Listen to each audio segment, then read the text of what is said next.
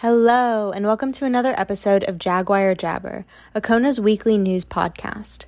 I'm managing editor Isabel Becker, and this is the news from January 17th to January 21st. Beginning on Monday the 17th, on Saturday, 4 hostages were held at gunpoint at a synagogue in Texas before escaping unharmed. The gunman was identified on Monday as a British citizen demanding the release of his claimed sister, Afia Siddiqui, who was convicted of attempting to kill U.S. soldiers in Afghanistan. Her family, however, has stated that he is not her brother and that they do not condone his actions. The tsunami threat receded in Tonga after an undersea volcanic eruption on Saturday. The country, however, is still feeling the effects of the disaster, and the island remains covered in ash. The University of Michigan fired President Mark Schlissel for an inappropriate relationship with a member of university staff. French lawmakers approved a vaccine pass which would require people to show proof of vaccination to enter public spaces such as restaurants or movie theaters. This also means tennis star Novak Djokovic could not be allowed to play in the French Open in May if he remains unvaccinated, as the government stated they would not be making an exception for this event. President Biden gave an address at the National Action Network's annual breakfast, calling for Congress to pass voting rights legislation. And 2 announcements came from China. 1, they will not be selling domestic tickets to the Winter Beijing Olympics due to Omicron concerns. And 2, their birth rate fell to a record low in 2021. On Tuesday, the 18th, New York Attorney General Letitia James filed a motion asking a judge to order former President Donald Trump and 2 of his children to appear for sworn testimony as part of an investigation into the Trump Organization's financial dealings. James accused Trump's company of misleading asset evaluation to obtain benefits like loans, insurance coverage, and tax deduction. Her office, however, has not reached a conclusion about whether to take legal action. Microsoft agreed to buy video game company Activision Blizzard for $68.7 billion, the largest acquisition in the gaming industry so far. This would give them control over games such as Call of Duty, World of Warcraft, and Candy Crush.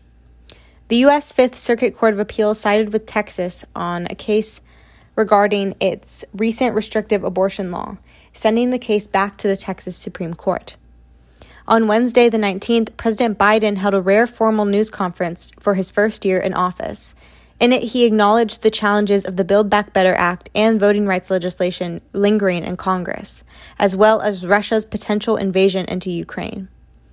The University of Michigan announced it will pay $490 million to over 1,000 people who accused Dr. Robert Anderson of sexual abuse, the third largest collegiate abuse settlement over the last decade. Amazon announced its upcoming Lord of the Rings series will be called The Rings of Power. Its first season is the most expensive to produce in TV history.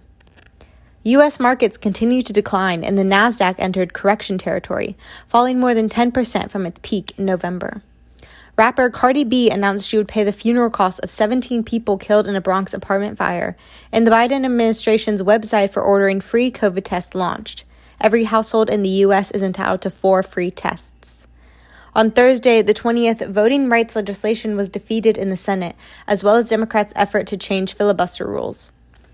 It was announced that Peloton will temporarily halt productions of exercise bikes and treadmills, as consumer demand has lowered dramatically as gyms reopen. After the announcement, stocks dropped 24%, wiping $2.5 billion off its market value. U.S. officials gave permission for 3 Baltic NATO members to send American-made weapons to Ukraine in anticipation of an attack from Russia. A statue of Theodore Roosevelt was removed from the Museum of Natural History, and Georgia's District Attorney Fannie Willis requested a special grand jury with subpoena power to help her investigation into former President Donald Trump's attempts to challenge the 2020 presidential election due to multiple witnesses refusing to cooperate. Finally, on Friday the 21st, anti-abortion activists took to Washington, D.C. for the March for Life, fueled by hope that Roe v. Wade would be overturned in June by the Supreme Court. Singer and actor Meat Loaf, known for songs such as Paradise by the Dashboard Light and movies such as The Rocky Horror Picture Show, died at age 72. The House committee investigating the January 6th Capitol attack requested an interview with former senior advisor and former President Trump's daughter, Ivanka Trump.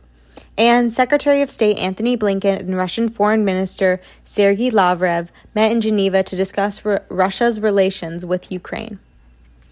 And that's it for Jaguar Jabber this week. Thank you all so much for tuning in, and tune in next weekend to hear the news again.